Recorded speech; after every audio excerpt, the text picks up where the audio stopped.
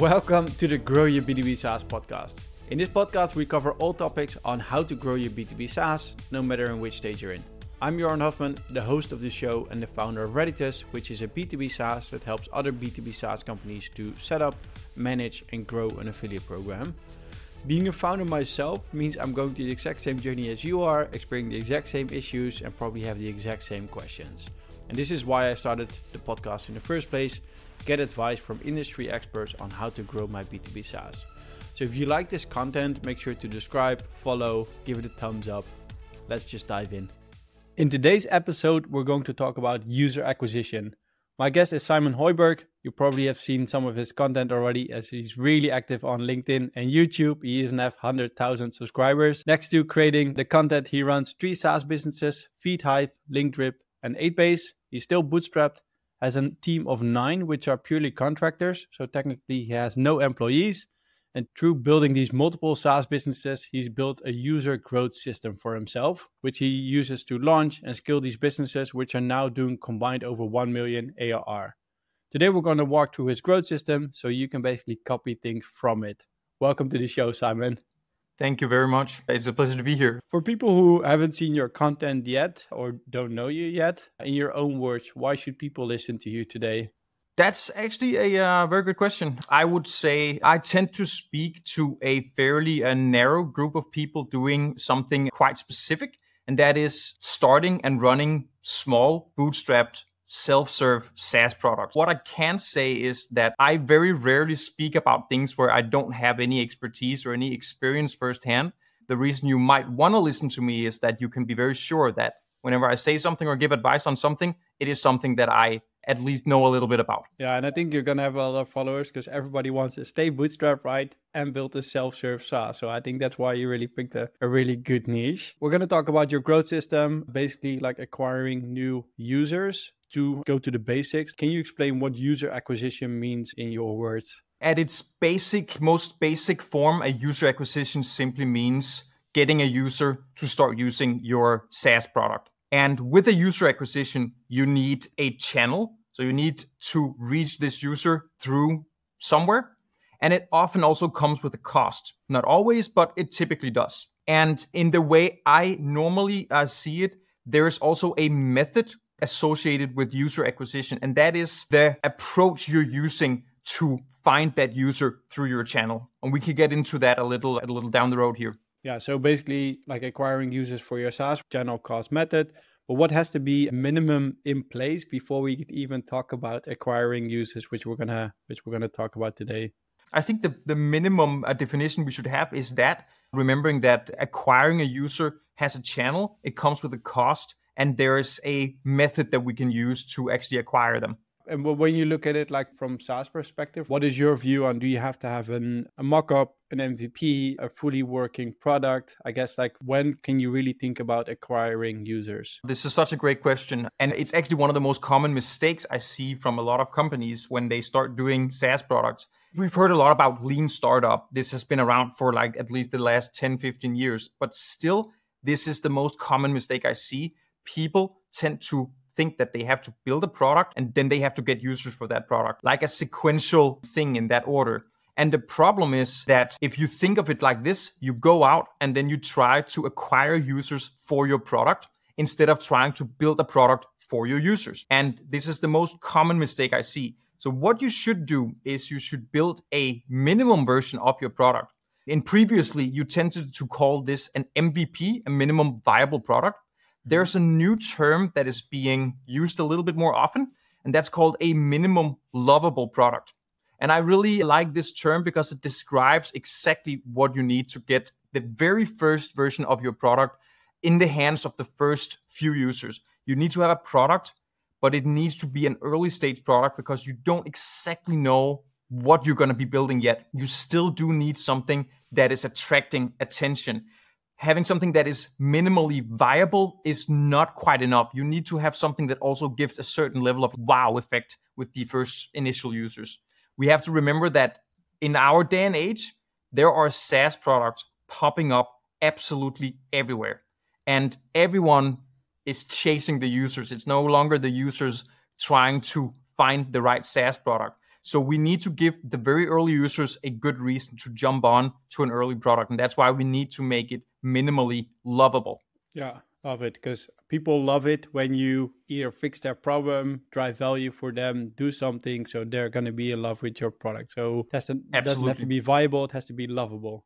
I like it. This is already coming into my next question. You mentioned this is one of the most common mistakes, right? Companies make while trying to acquire new users. Any other common mistakes companies making? I think it's mostly that, and it's some kind of version of problems that are centered around that. Users going out and thinking that as long as they have a really solid product according to the founding teams or the founders themselves, they will find users somewhere. And because running advertisement and targeting through social media, it became so good. So we can often get this impression that whatever we're going to build, there's going to be some users out there who wants to use exactly my version or the version that I have built, right? And this is a massive pitfall. It might be true in some cases. You might be able to get away with doing that. But in most cases, you will get much further if you build as little as you can, just enough to attract the first initial early users, and then use these users to form the product in the longer term. Yeah, and I think we're going to maybe dive deeper into that. So we're definitely going to maybe find some common mistakes there as well. You have your user growth system, right? You use it for your own SaaS businesses, now doing combined over 1 million ARR.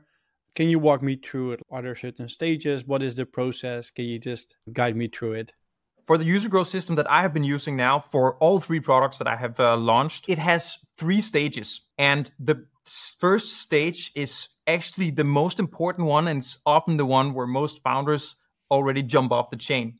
So before I mentioned that when you acquire a user, you can use a method. And how I see it, any marketing related to getting users online in the digital world can be classified into 4 different methods.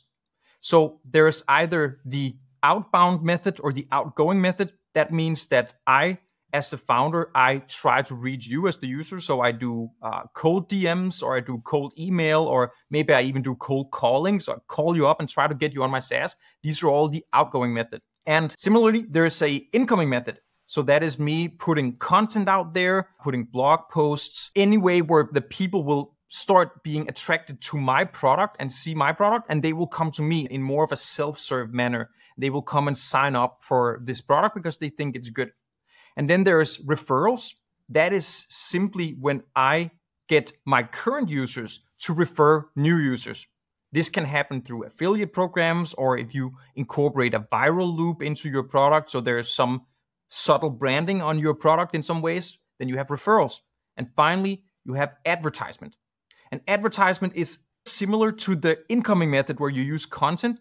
The only difference is that here you strictly pay someone to put that content or that ad in front of other people. This can either be by using Google Ads or Facebook Ads, or it can also be by paying other creators by sponsoring their content, and in that way pay to get your word out and get that in front of other users.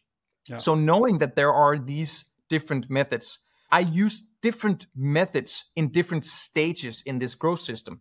So if we jump back into the first stage, in this stage, you want to get the first 5, 10, 25, maybe even up to 100 users. And at this point, your SaaS product is early stage, it's minimal lovable, so it should be a good but very small and very limited product.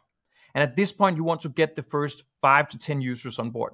And the best way you can do that is to use the outgoing method. So this means you simply reach out to people in your close network, previous people you've worked with, like early colleagues, and you reach out to them and you tell them about this product that you're using and that you really want them on board. And in this particular case, I would recommend simply giving away a lifetime for free on this product. Again, people are bombarded with SaaS products they should use all day long. So give these early users a good reason to jump on board early. And I would suggest simply offering them a lifetime on the product for free. And if the product is associated with a high level of friction, if there's a high investment to get in, you can even consider paying your first users to start using it. And I know some people out there, they will say, oh no, Simon, you should never do this because then you're devaluing your product in advance. At this first stage, I highly disagree. I don't think you're devaluing your product. I think you are accurately valuing how important these first users are, because they are fundamental to the success of your product. And once you get these first 5, 10, 20 users on board, you're going to create a small community. It can either be a Facebook group or a WhatsApp chat group or a Discord. I remember when I was launching FeedHive 3 years ago, one of my SaaS products, we had a Twitter chat group. That was basically it. And we were 20 people in there. And now you're going to listen to these users, early users, and you're going to take all the feedback you can get from them. Really let them help you shape the product. This is great for multiple reasons. First of all, you actually have users now telling you what they want instead of you just speculating or trying to guess. But secondly, these first initial users, they will also really feel that they're a part of the project. They will feel a bit special. They will feel that they help shape this maybe soon to come huge product that will come out there. And this is important because if you want to scale that initial 5 to 10 users and make that, say, the first 100 users, what you can do is that you can have your early adopters actually help get new users in. So give them some sort of voucher or discount code or something that they can go out to their friends or their network and say, there's this cool product coming up. I'm actually a part of it. I'm a partner in this project. I can get you in for free or for like half off, or give them a good reason to bring in these new users. So now in stage 1, you have actually a combination of the outgoing methods where you reach out to the users and bring them in, and a referral method. It's not like an affiliate program per se, but you are trying to get the very first initial users to become ambassadors, and you're going to try to have them help bring in new users. Just to conclude, I guess, make sure you know exactly, the methods you're going to use. So just to summarize, outbound, incoming, referrals, and then advertisements, which is paid incoming. Get your first minimal, lovable product, give it away for free, maybe even pay people, but people have to start using your product to see the actual value. Turn them into your community. So get feedback, make them feel special, so you can turn them into ambassadors, which is going to help you to get them to refer you, basically. So it doesn't have to be affiliate marketing. Give them a reason to refer you, give them extra credit, give them a discount code for the people they're referring to. So I hope I summarized stage 1 perfect. Then let's move on to stage 2. Where are we at right now? Yes. Stage 2, let's say that you have been doing stage 1 for a while, maybe 2-3 months, and you're shaping something that now looks like a product that you can go out there a little bit more broadly to people that don't know you. And they're not in your network. They're like stranger people on the internet. Now you want to take this product and make a bit more of a broad adoption of new users. This is stage 2.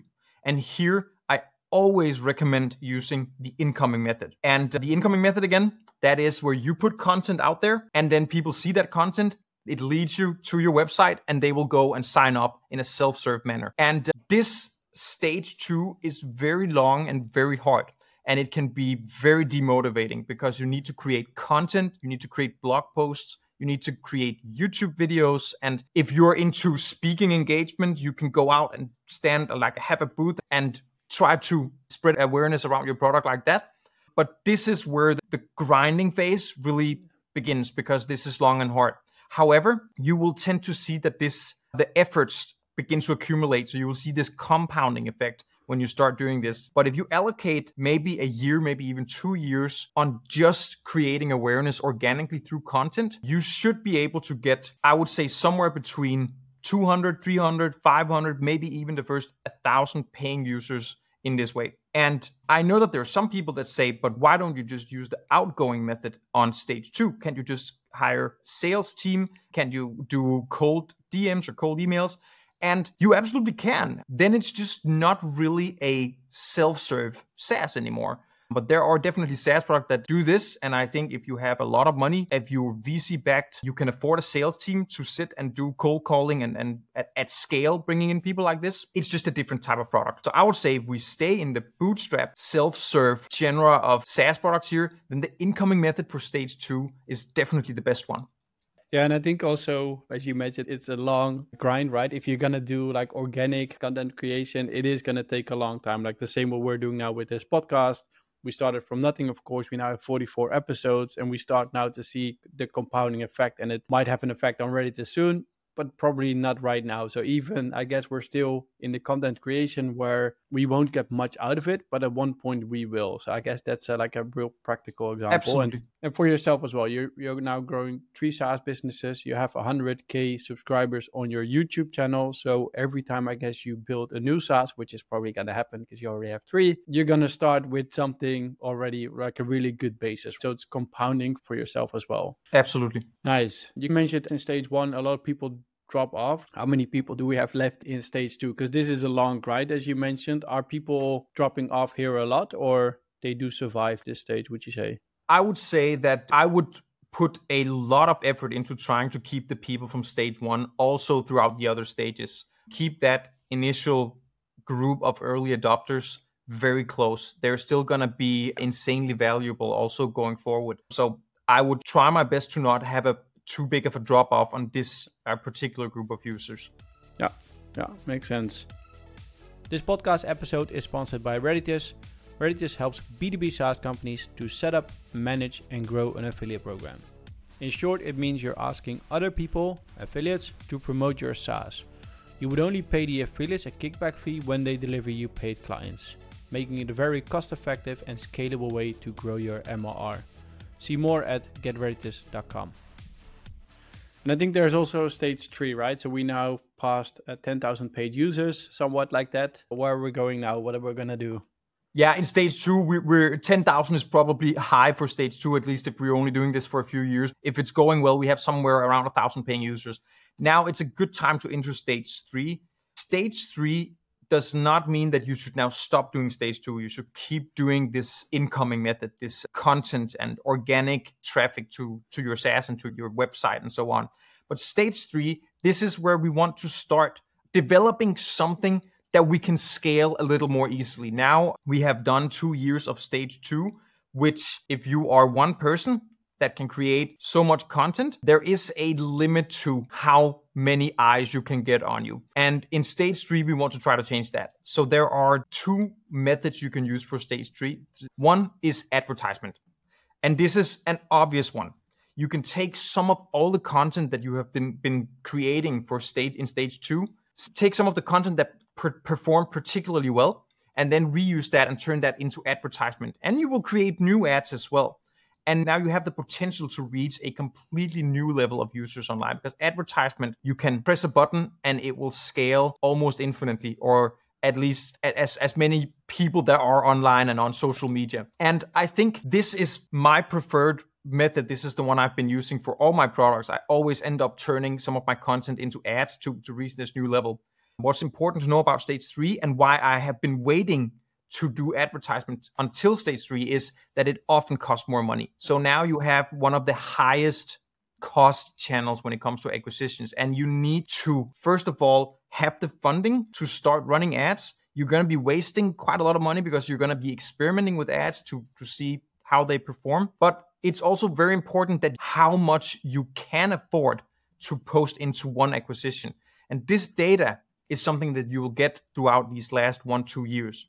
So when you study your financial metrics on your SaaS, you will know what the average lifetime value is for your user. So all SaaS products have churn, and we can use that to calculate what is the average amount of money one user spends with your SaaS before they leave. And you obviously want to make sure that the cost of acquisition for one user when running ads is less than the average lifetime value that you get for one user. And if you make sure this math adds up, you can now go into an advertisement model where you can post in, if you're in growth mode and you really just want to scale, you can take almost the full amount of the average lifetime user value for a user, just post that into being willing to get one new user for that with ads. So that's one way you can do stage 3. Another one is using the referral method. And here I would suggest using affiliate marketing. There are already a lot of great tools out there that can do affiliate marketing at scale. So this is a completely different way of doing this, but here you will take your current users and you will turn them all into affiliate partners, and they will go out there and they will promote your SaaS this way. And once again, if you're in growth mode, you can offer a very generous affiliate program. I've seen some tools offer up to 50% of all recurring revenue for every user they refer ongoing. Recurringly, that's very high. But if you're in growth mode and you really just want to scale, you can create some very solid incentives for your users. It could also be much lower than that. If you're getting to stage 3 and you're a little bit more in you want to put your business a little bit more in automation, you want to free up more time and not do as much content as you did in stage 2, not so much grind. Both with ads, you can decide to say we're gonna lower the ad budget, but we just want enough that we keep growing. And with affiliates, you can have a less generous agreement with your affiliate partners. That could be some in-app credits or gift cards or just paying lower. Then these affiliate partners won't be as incentivized. They won't be as aggressive when they go out there and promote your product, but it will be enough for you to grow at a decent level for stage 3. Yeah, I love it. To summarize this one, keep focusing on the inbound method and then start working more towards like more scalable solutions like running ads and affiliate marketing. And then when you dive deeper into running ads, use the existing content which you had in stage 2. It is going to cost you more money to run this channel, but at this stage you probably have the money or need the money. But before you do, make sure you know your numbers. Get your CAC LTV numbers in order to know exactly how much you can spend. And then when we look at affiliate marketing, of course, check out Redditus first before you do anything else. But leverage your first users and then start offering them a generous affiliate program. Do your numbers again, do your customer acquisition cost and LTV. So you can also see exactly what kind of incentives can you give towards your affiliates. Redditus is an affiliate management platform. We help SaaS companies to set it up, but also find new affiliates. So we have a database of, at the moment, like 7,000 B2B SaaS affiliates. But we always recommend them as well. Don't do it at the early stages because you probably don't have people who actually want to recommend you for money. So only do it when you're in stage 3. I would say stage 3 is the one that can keep going indefinitely. And from here, there are no limit to how many new users you can get. We now have the framework, right? And the way you always walk through this, you always make it sound easy, right? But I think you always run into challenges, obstacles. So what are some of the typical ones you see you face yourself or maybe other people faced it while implementing this? And how did you overcome those? One huge challenge that we were facing was learning how to do advertisement well, because it is, first of all, it's quite difficult to get it right. One thing is to get the format of the content right, but another thing is understanding how these different advertisement platforms actually work behind the scenes. This requires quite a bit of experience and a lot of experimentation. We ended up burning quite a lot of money on this behalf on things that just didn't work. One advice that I would give is while you're in stage 2 and you're doing content, you're already now laying the foundation of learning how content performs well. And if you are getting really good with content, most likely you will find it easier to find ad creatives that perform well. But I would slowly start experimenting with ads already in the stage 2 phase, but without the objective that it necessarily needs to convert and that this should be a channel that is going to work for you. But allocate a bit of your money to say, for the next 6 months, we're just going to blow this money on learning how to do ads. But it's better to blow a smaller amount of money in a sandbox playground kind of environment. And then once you get to a point where you want to scale ads, you don't need to pick up from scratch and learn everything. We learned this the very hard way with FeedHive, my first SaaS products. And already when we got to the second SaaS I rolled, and already now we're starting to do a little bit of ad rollout on the latest one I rolled out, 8base.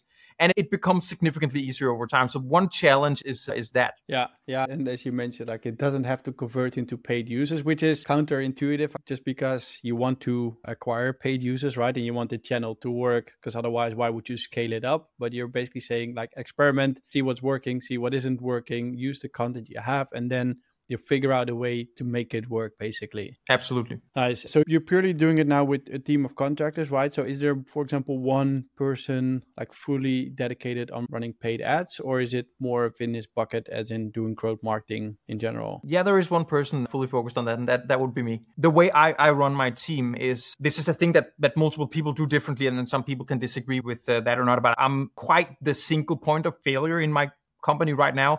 So I don't delegate a whole lot of full responsibility areas. I delegate tasks. So that means I have someone to help me with creating graphics, someone to help me edit videos, someone to help me write some of the content. I have someone to help me develop, but I am still the one in charge of setting up the ad campaigns and making sure they run as they do, putting the final videos together that will go on YouTube.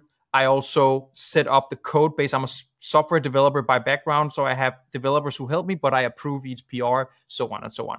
And this is how I run my team. Other people might find a different way where they can delegate whole areas of responsibilities to certain team members. I wouldn't say one is necessarily better than the other. Both can work well. Like you're a solo founder, right? You do everything yourself, as you mentioned. So you delegate tasks, not projects. Like, what is reasoning behind this? Is there something which led to this, or is this just how you like to work? That's a good question. I think one big reason obviously is the financial aspect at it. You can outsource and delegate tasks at a more affordable level using tools like Upwork and Fiverr to find people who are great at doing task level things. They execute that really well. They might not be that good at planning and managing and strategizing about a whole sort of branch of work. So I think hiring departments or hiring people to take care of whole areas of responsibility, I would say, is a little bit more effective for teams and SaaS products that are doing things at a little bit of a higher level that I'm currently doing right now. I think if you want to stay in this bootstrapped,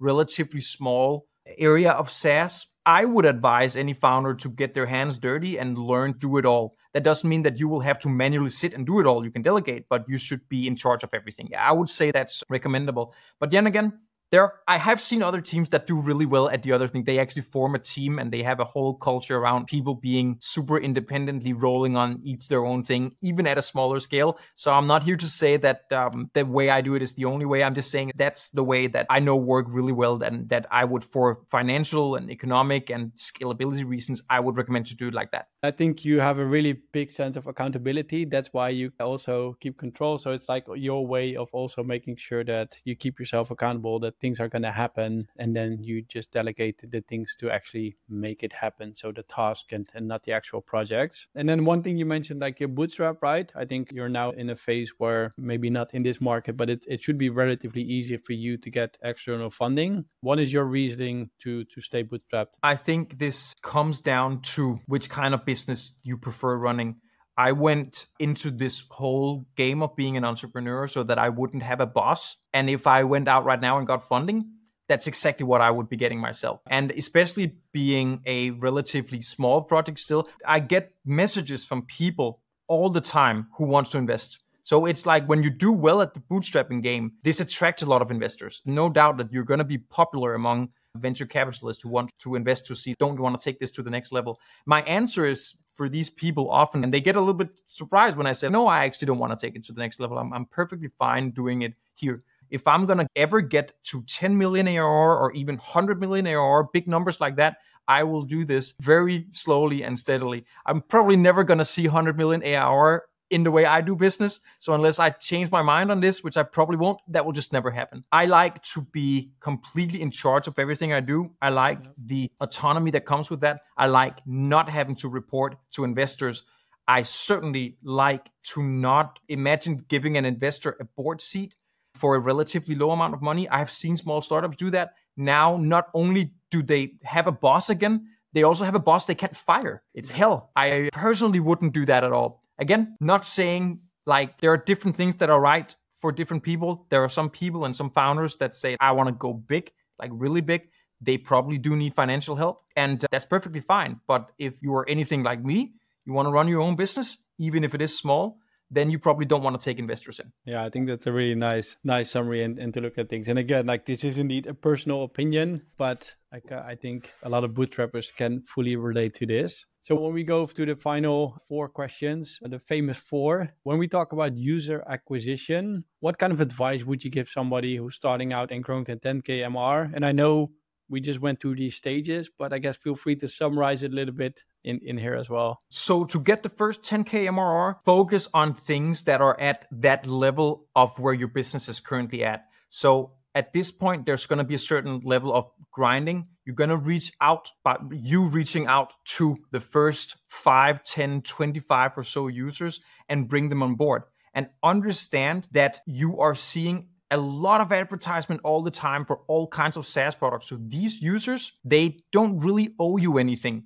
And they are insanely valuable for your SaaS product at this early stage. So you don't need to listen to the people who say, don't sell your SaaS too cheap.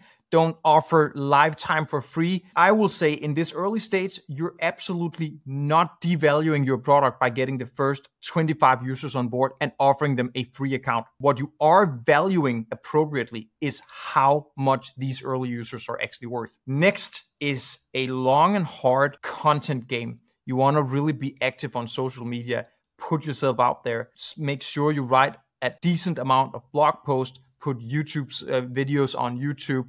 Make sure you show up on social media every day, even though there's going to be long stretches where you struggle with engagement. It seems like no one's interested.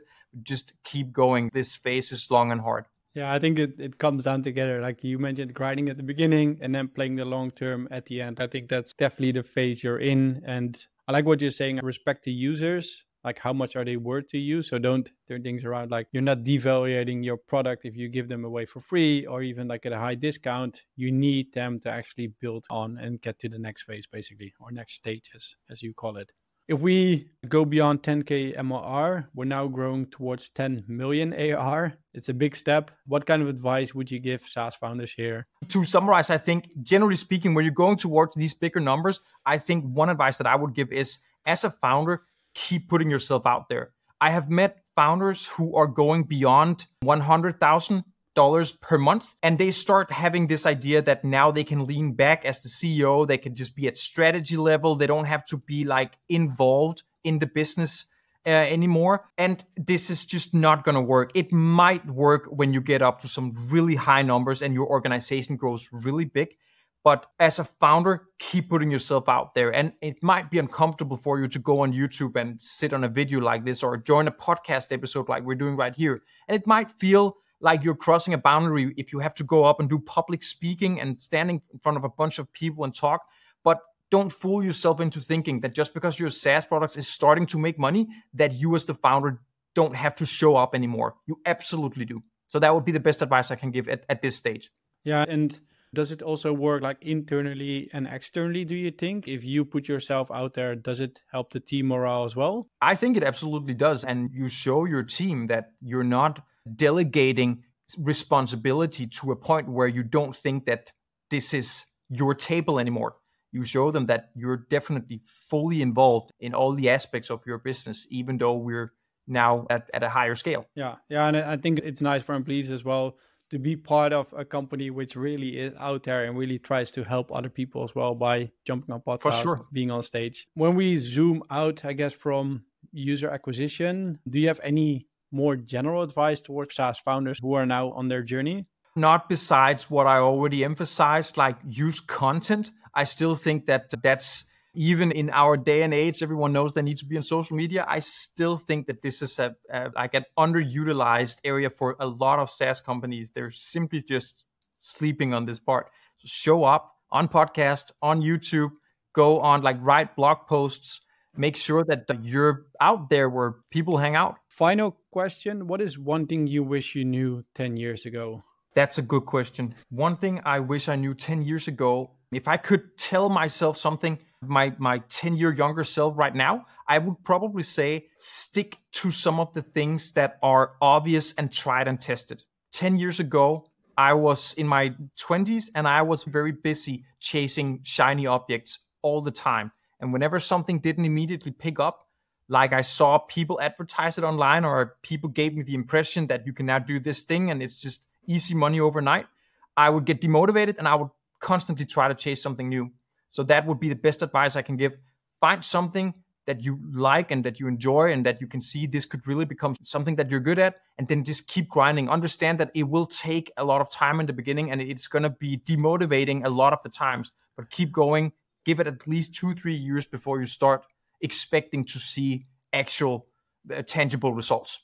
Pick something you like, because then it's easier to stick in it in this period, because otherwise at one point you will give up. If you're not liking what Absolutely. you're doing, then it's going to be successful failure. Nice. If people want to get in contact with you, Simon, like where and how should they do so? LinkedIn would be a good place to reach out. Now Threads from Meta just launched in Europe, so I'm active there now as well. Otherwise, I'm pretty much to find everywhere, and I try to be active in the comment sections on both YouTube and Instagram and LinkedIn and so on. So try to tag me in some of the public posts I do, and most likely I will see you. Nice. So you are in part of at least the new shiny object for Meta at the moment, but Yeah, I think absolutely, absolutely. Nice. So I guess to conclude, I would definitely recommend looking at the content Simon is pushing out, like 100,000 subscribers on YouTube on a really specific niche B2B SaaS. Check out his LinkedIn content. He probably has a lot of blog articles you can learn from as well. He's currently running 3 SaaS businesses, Feed, Hive, Linktrip, and 8base. And if you want to reach out to him, like the best way to do so is on LinkedIn. And I can tell you he's responsive. Feel free to do so. Thank you for coming on to the show, Simon. It was a pleasure. Thank you for watching this show of the Grow Your B2B SaaS podcast. You made it till the end, so I think we can assume you liked this content. If you did, give us a thumbs up, subscribe to the channel. If you like this content, feel free to reach out if you want to sponsor the show. If you have a specific guest in mind, if you have a specific topic you want us to cover, reach out to me on LinkedIn. More than happy to take a look at it. If you want to know more about Reditus, feel free to reach out as well. But for now, have a great day and good luck growing your B2B SaaS.